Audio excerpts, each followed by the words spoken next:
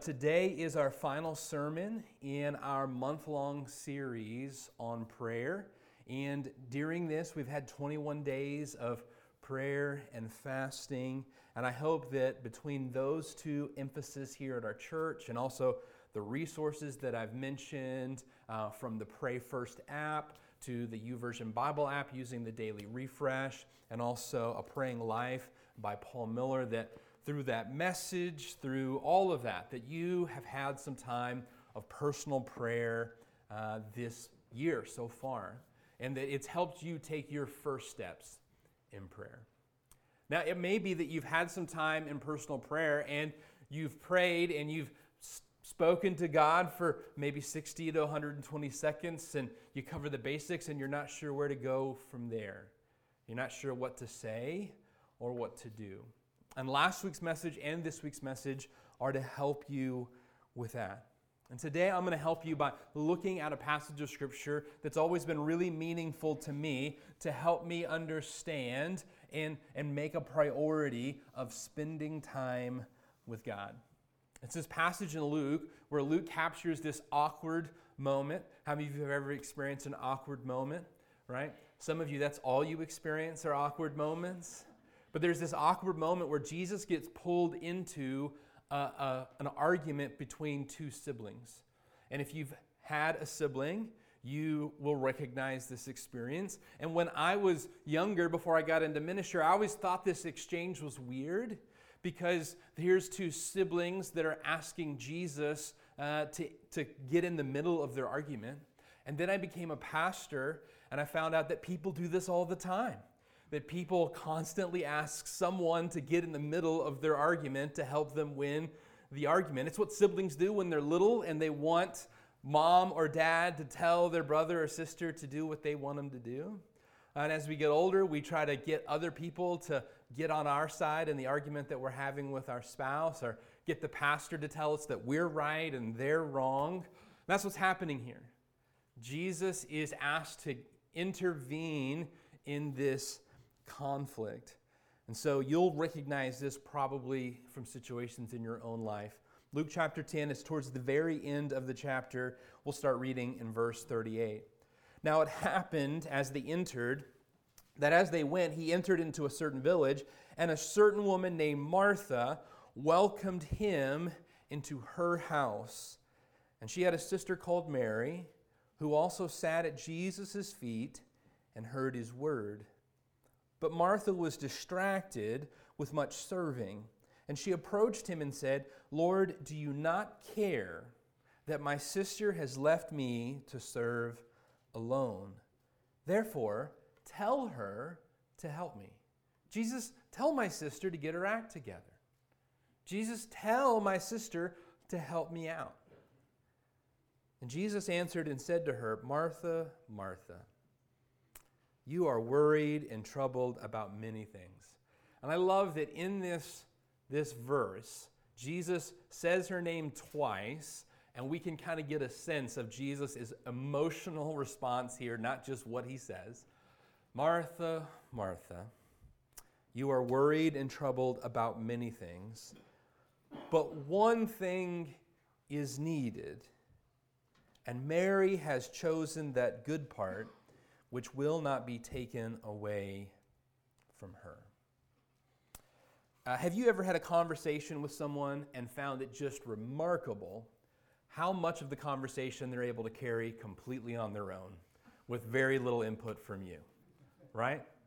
I mean, there are times you can be completely checked out, and as long as you feed them an occasional, wow, yeah, they can just go and go and go. By the way, I recognize the irony of me pointing this out since I get to stand in front of you and talk at you for 30 minutes every week. But even people who are able to do all of the talking in a conversation, they at least need some response from the person they're talking to. They need that, yeah, okay, to know that they still have a captive audience. I can tell you that when I'm preaching, if I look out and I'm getting just blank stares, it's really gonna have an impact on what I'm saying. Even I, when I am the one that's going to be doing the communicating this morning, I need to look out and see people are listening. Man, I did not enjoy COVID at all when we were all worshiping from home and I was preaching to an empty sanctuary and looking into a camera and not knowing if there was anybody on the other end. We need that back and forth in conversation. We need, at the very least, someone letting us know that they're listening, that they're hearing what we have to say. I read a book one time, a guy was talking about how he had learned to just be interested in others and to ask them really good questions. And so he would use this trick at parties or dinners. He would use this method of just constantly asking them questions, and there would be people that they would ask him no questions. They would answer every one of his questions and talk all about themselves as long as he fed them another question to learn about them. And he said that afterwards, people always walked away and they would say, he is the most interesting guy. Even though they'd learned nothing about him, because that person was constantly saying, tell me more about yourself. And when we have that back and forth, it's easy for us to talk. If there's someone who's asking us questions, speaking to us, we're able to bounce off of that. And even in good conversation, we need that other person saying something to us that causes us to respond. In the book, Praying Life, Miller points out that we often struggle in prayer because it feels like the conversation is one-sided, that there is no back and forth, that we don't even get a from God, that we're talking and we're speaking and we're not getting any confirmation that God is listening. And it feels like just speaking out in the air. One of the reasons that we struggle in prayer and we're not sure what to say beyond the first basic words is that we need to learn to listen in prayer. Because even though we're not able to hear it audibly, God is engaging with us in conversation. He's speaking to us. I'm not saying that you're going to hear an audible voice or that you're going to have a vision or a prophecy. I'm saying that prayer is meant to be a conversation, and I'm using that word because it's something that we can grab hold of, but really prayer is more than a conversation and less than a conversation. Here's what I mean by that. Probably in your life, there are people that you have grown so close to them that you're able to sit together in a room and be with one another and nothing needs to be said, right? Now, there are times that maybe you've had a dispute and something needs to be said, but nobody wants to say anything, and there's a tension. That's completely different. But when you are on good terms with that person, with your spouse, with your friend, with that colleague, you're able to ride along together in a car, and you don't have to fill the air. You don't feel this need to say something to cut out the awkward silence because the silence isn't awkward. It's two people who are close with one another simply being together. One thing that I have learned in my marriage is that there are times that I should just say less or maybe not say anything at all.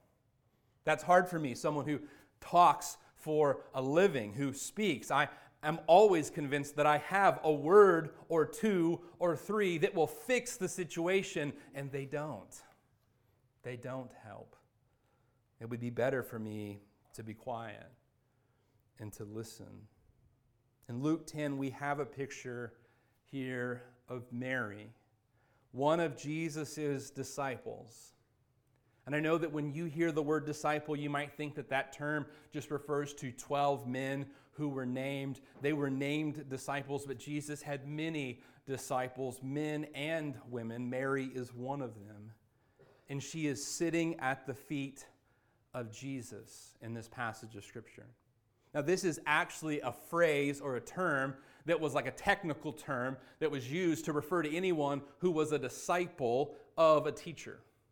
So someone who was a student would sit at the feet of their teacher. And so Mary is literally doing this in this passage of Scripture, but it's also this term or phrase used to refer to the choice she's made in life to be a follower of Jesus. Let me give you an example, help you get a hold of this. Perhaps you've heard the phrase, take someone under your wing, right? You can take someone under your wing without literally taking them under your wing. You can take someone under your wing without having a wing, right? That phrase comes from the idea of chickens or hawks taking their young under their wings, bringing them close so that they're not in danger from a predator. The idea of sitting at the feet of Jesus, this is something that Mary is literally doing in this passage of Scripture, but it was the concept of being a follower of Jesus even if you weren't literally sitting at his feet. And I want you to know this because I want you to know that you can sit at the feet of Jesus without literally sitting at his feet like Mary did. You can be a disciple of Jesus without having the opportunity that Mary has in this passage of literally sitting at Jesus' feet. What I want you to see in Luke 10 is that even though Mary is literally sitting at his feet, this is a larger commitment or choice than it is a posture. This is a decision she's made more than it is about her location. And friend, even though you and I live 2,000 years later in southern Indiana, you and I have the opportunity to choose, to commit, to sit at the feet of Jesus. And this is important because from the very beginning of Jesus' ministry, what we see in all of the gospel stories is that he invites disciples to be with him. He says, "Come, follow me." When we read of the earliest accounts of disciples coming to follow Jesus, they would go and they would just spend the day with him.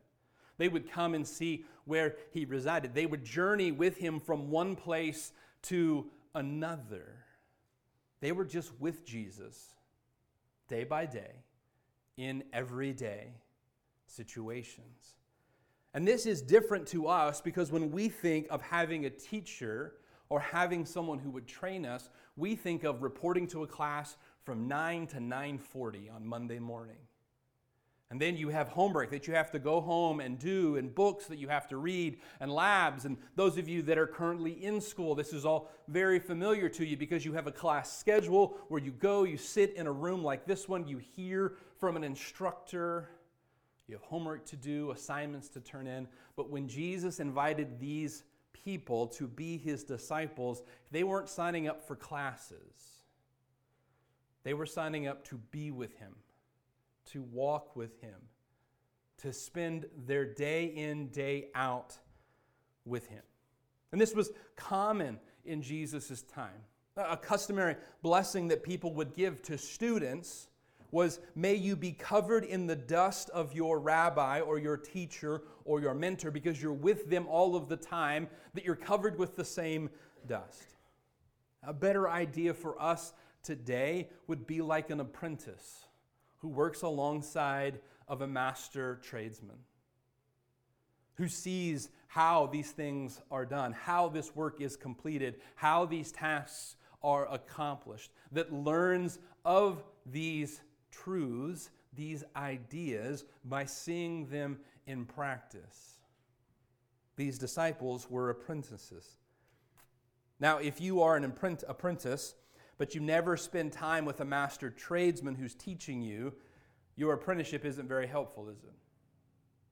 I worked at a company in college where we had these jobs that we would do on homes that were abandoned, and there were some of the guys that we would be sent with who'd been working at the company for a long time, that they would treat us like an apprentice, and they would teach us how to do the work, and they would teach us why we were doing this and why we were doing that. And then there were other guys that you would go with, and they just treated you like a gopher.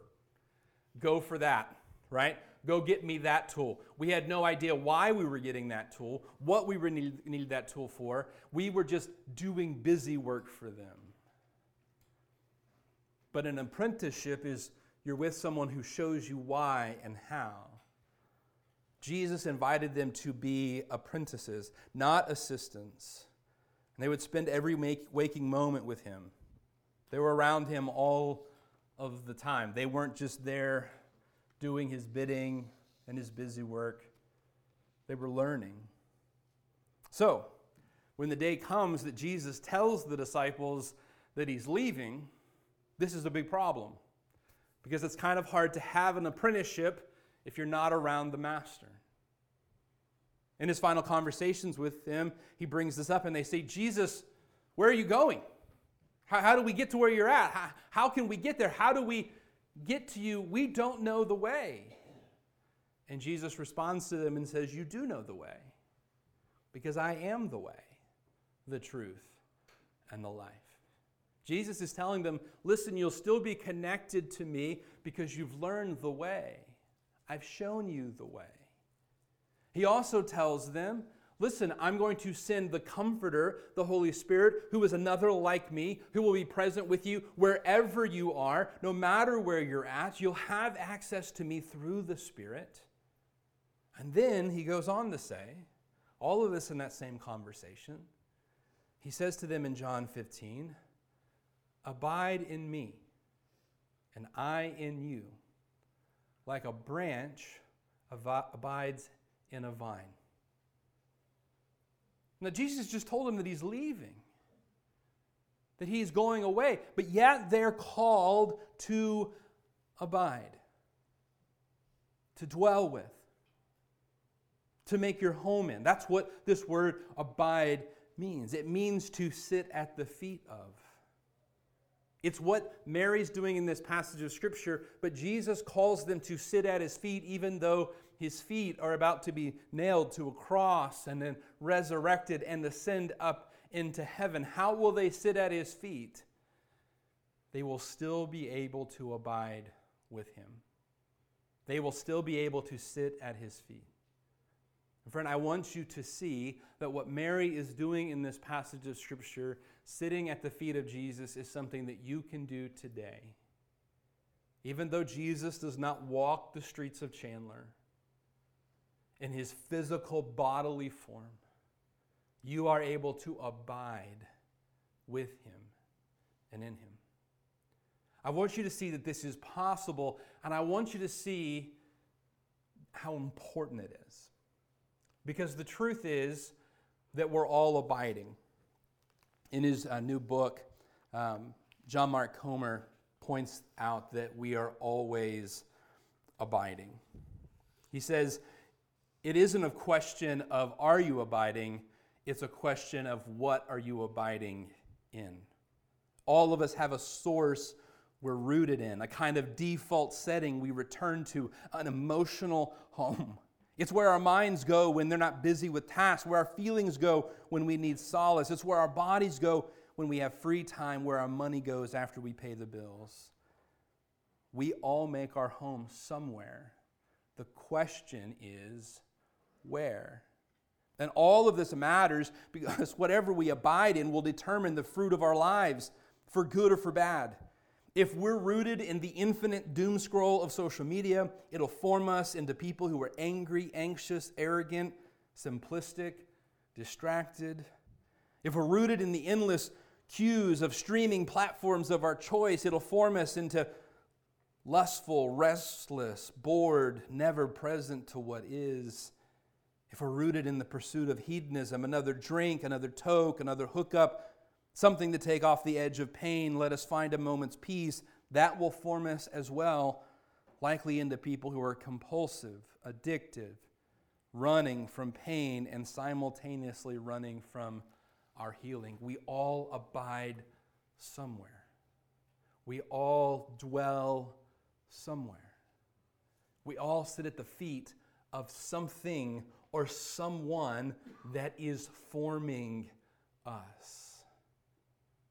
So we should choose to abide at the feet of Jesus, not in whatever it is that the world is currently dishing out, whatever the current trend might be.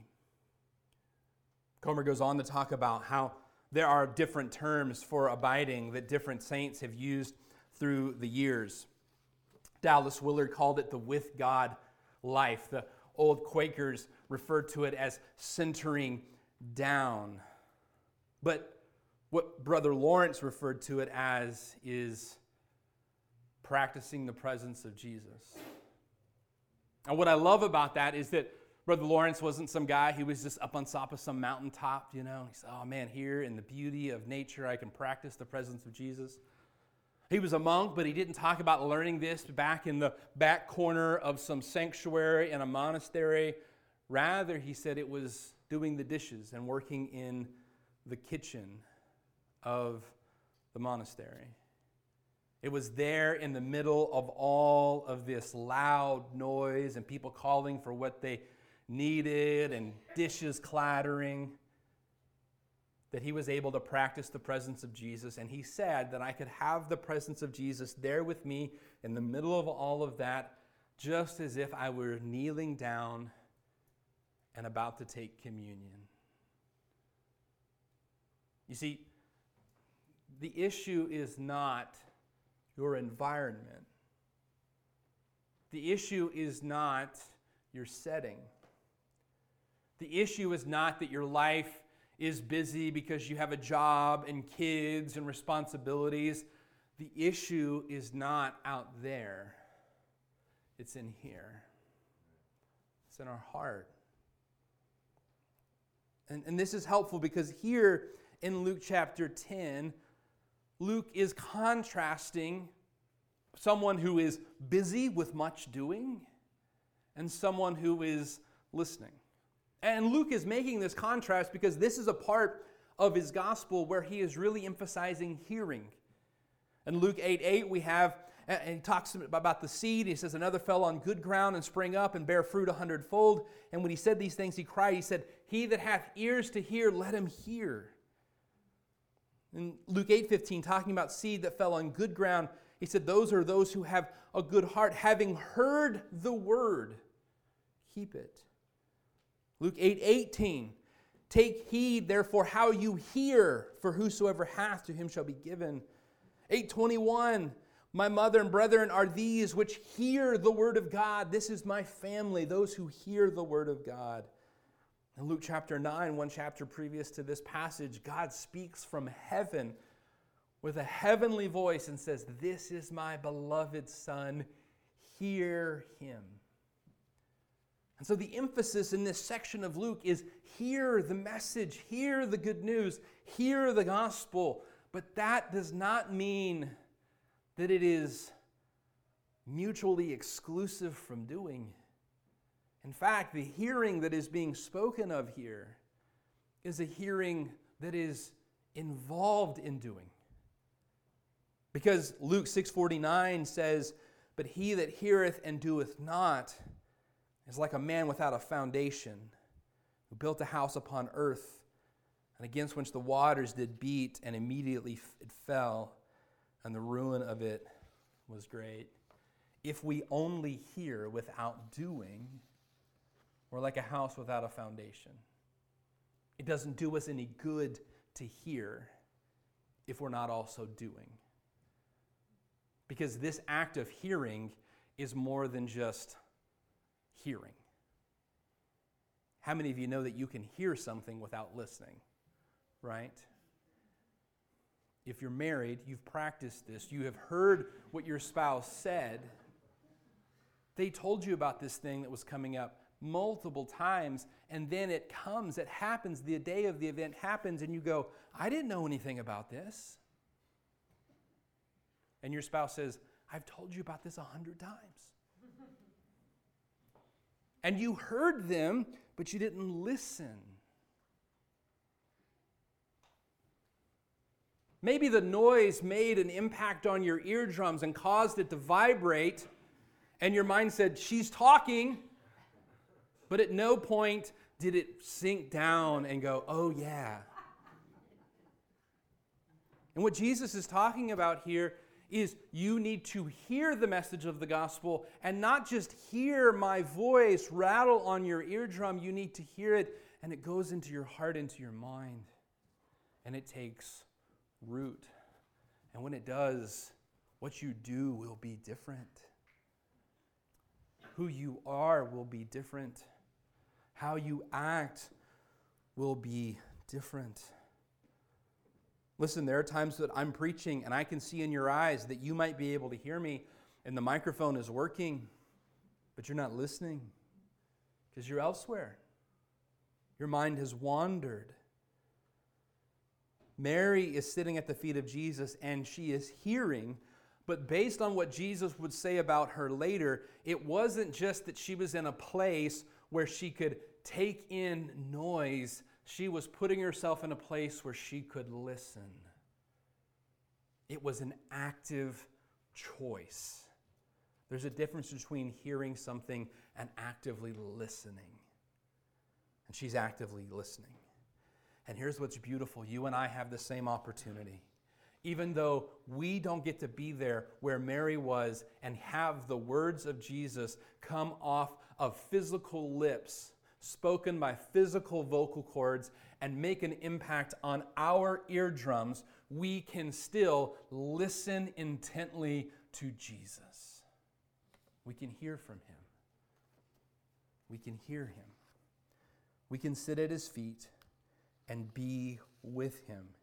Even though we can't literally do what Mary is doing, we can follow her practice and we can make the same choice.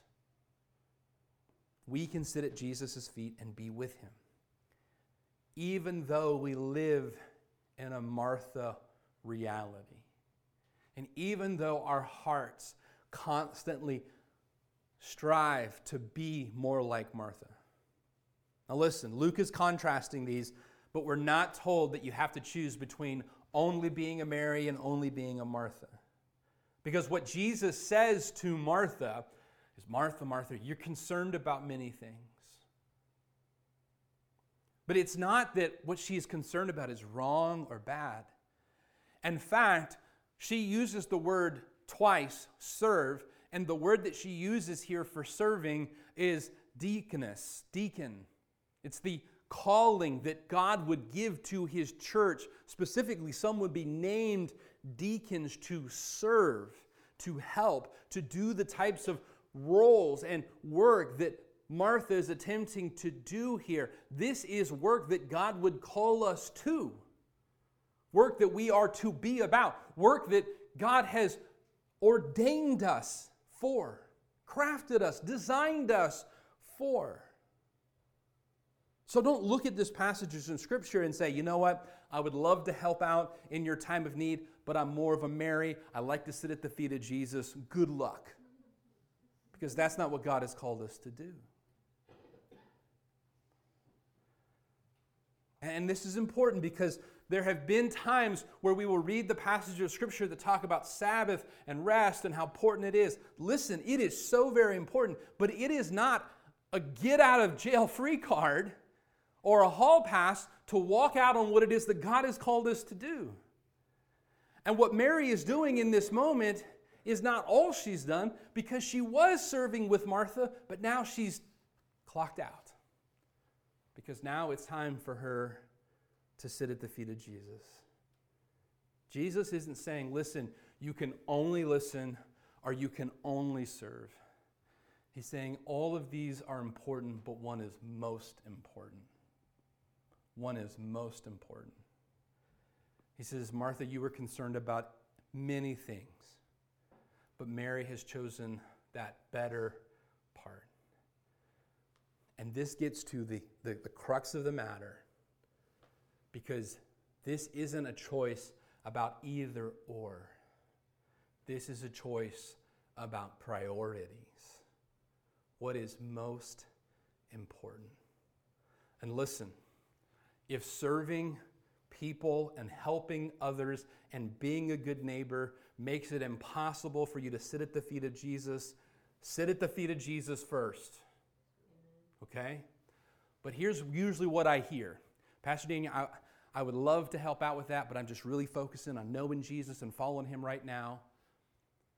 And also this Netflix show that just came out that I'm really interested in, right? Listen, Pastor Daniel, I don't have time for all this. This is more of a season of Sabbath and rest and shopping online and scrolling Facebook Listen, if there's something that we need to set aside, there are many things that we can set aside before it's time to set aside serving others. What Martha's doing isn't wrong. What Martha is doing is needed, but it wasn't most needed. And I'm going to guess that in our 21st century lives, that there are a lot of things in our lives that are even less needed than serving, that take up a whole lot of our time. And it's easy for us to get judgy about the way that other people spend their time. I could do a whole sermon on how, we judge people who spend all their days on social media, and we spend all of our days on eBay, or Amazon, or Zillow, or Hulu.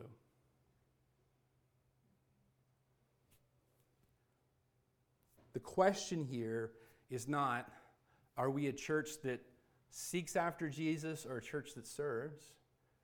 The question is not, are we people who sit at Jesus' feet or serve others?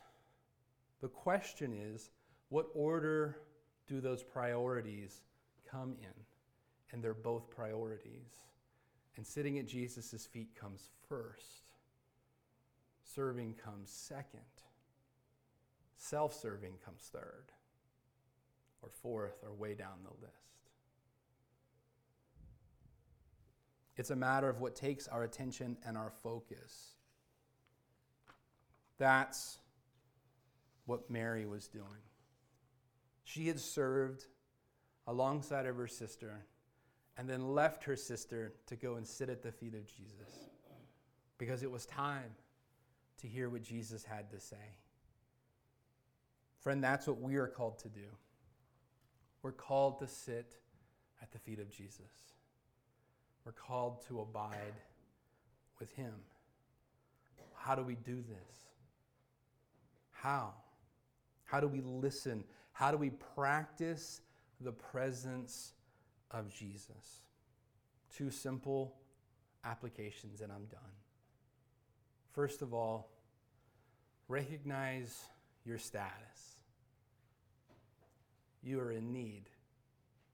It's interesting that Jesus says, Martha, Martha, you're concerned about many things, but one thing is most needed. Not most important, most needed. Friends, what I'm talking about this morning is not something that is good. It's not something that's a great hack for you to add on to your life. What I'm talking to you about is what you desperately need. You need. You desperately need. And it may be that you don't recognize your status because you don't recognize your need. You think that you've got it pretty put together. I mean, compared to most people, I'm a whole lot better off. Listen, Pastor Daniel, I can show you a whole list of people on Evansville watching on the news who got it way worse than me, really making a mess of things. I'm pretty good. Have you seen the things I've done? Not bad. Friend, when we spend time in God's Word, when we spend time in God's presence, what becomes more and more and more and more apparent to us is we desperately need him. That we're a mess. An absolute mess. You need Jesus. You need his presence in your life. It wouldn't be a nice tack on or add on. It's what you desperately need. It's the cry of your heart and your soul. And Jesus did not come, live among us, and die the gruesome death that he died so that we could have a nice addition or feature to our lives. He came because we desperately needed him to. We were lost in our sin and transgressions. We needed him. How do you sit in the presence of Jesus? You recognize how desperately you need it. And if you find yourself drifting to being a Martha, always worrying about all of these things that need to be done, and you can convince yourself that they're good and that they're important and they're godly, they're spiritual, they're religious, let me remind you that what you need more than any of all of it, what is most needful is the presence of Jesus. And if you get that right first, all of the rest of it is so much easier. How do we do this? 1, recognize your status. And 2, recognize your status. Because first of all, your status is that you're desperately in need. And secondly, your status is you're a son or a daughter. Chapter 10 ends in the very next lines in chapter 11, which when Luke wrote this, he didn't break it into chapters like this. So if we were reading this as Luke had scrawled it on a piece of paper before the chapters were added so that we could easily find the same place, the very next lines are Jesus went apart by himself to pray. And when he came back, the disciples asked him, Lord, teach us to pray. And Jesus says, when you pray, say this, Father, who art in heaven, call upon God as your Father, because your status is sons and daughters of God. Your status is that you're desperately needed, but your status is also that you're a son or a daughter.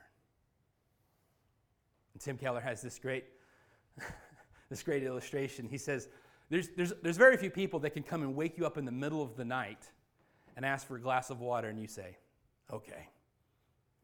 He said, even if your wife wakes you up in the middle of the night and says, can you get me a glass of water? You'll probably say, you really woke me up at 2:30 in the morning to get you a glass of water?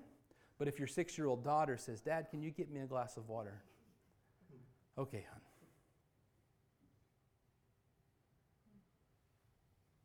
Who has that kind of access? Only a child. Only a son or daughter.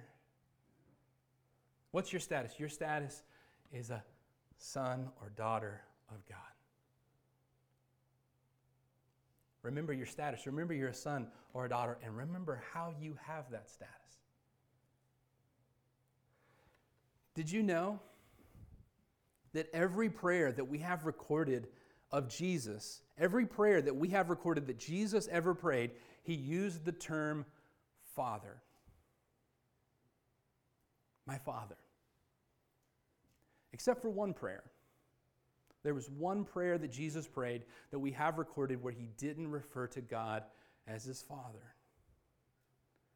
It was the prayer when he was hanging on the cross and the sky turned black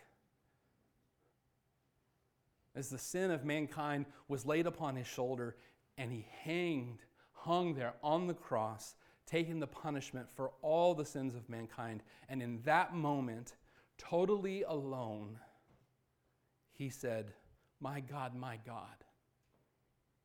why have you forsaken me? That one prayer, that one moment where he no longer had that same connection, that same freedom of relationship, because the sin of mankind was being poured upon him, and no longer was it the status of my Father, it was my God, my God. And he experienced that so that you and I could call on him as Father, so that we can pray as sons and daughters. And when we recognize that we have that status, we can come before the Lord, and even when we don't have the words, we can come and listen, and we can abide. We can be in his presence. And because of Jesus' sacrifice, we can experience this in the early morning when we wake up before anyone else is awake and we've had a good cup of coffee and everything is just beautiful, and also in the middle of doing the dishes and your kids are screaming, you can have access to abide with the Father. Let's bow our heads for a word of prayer.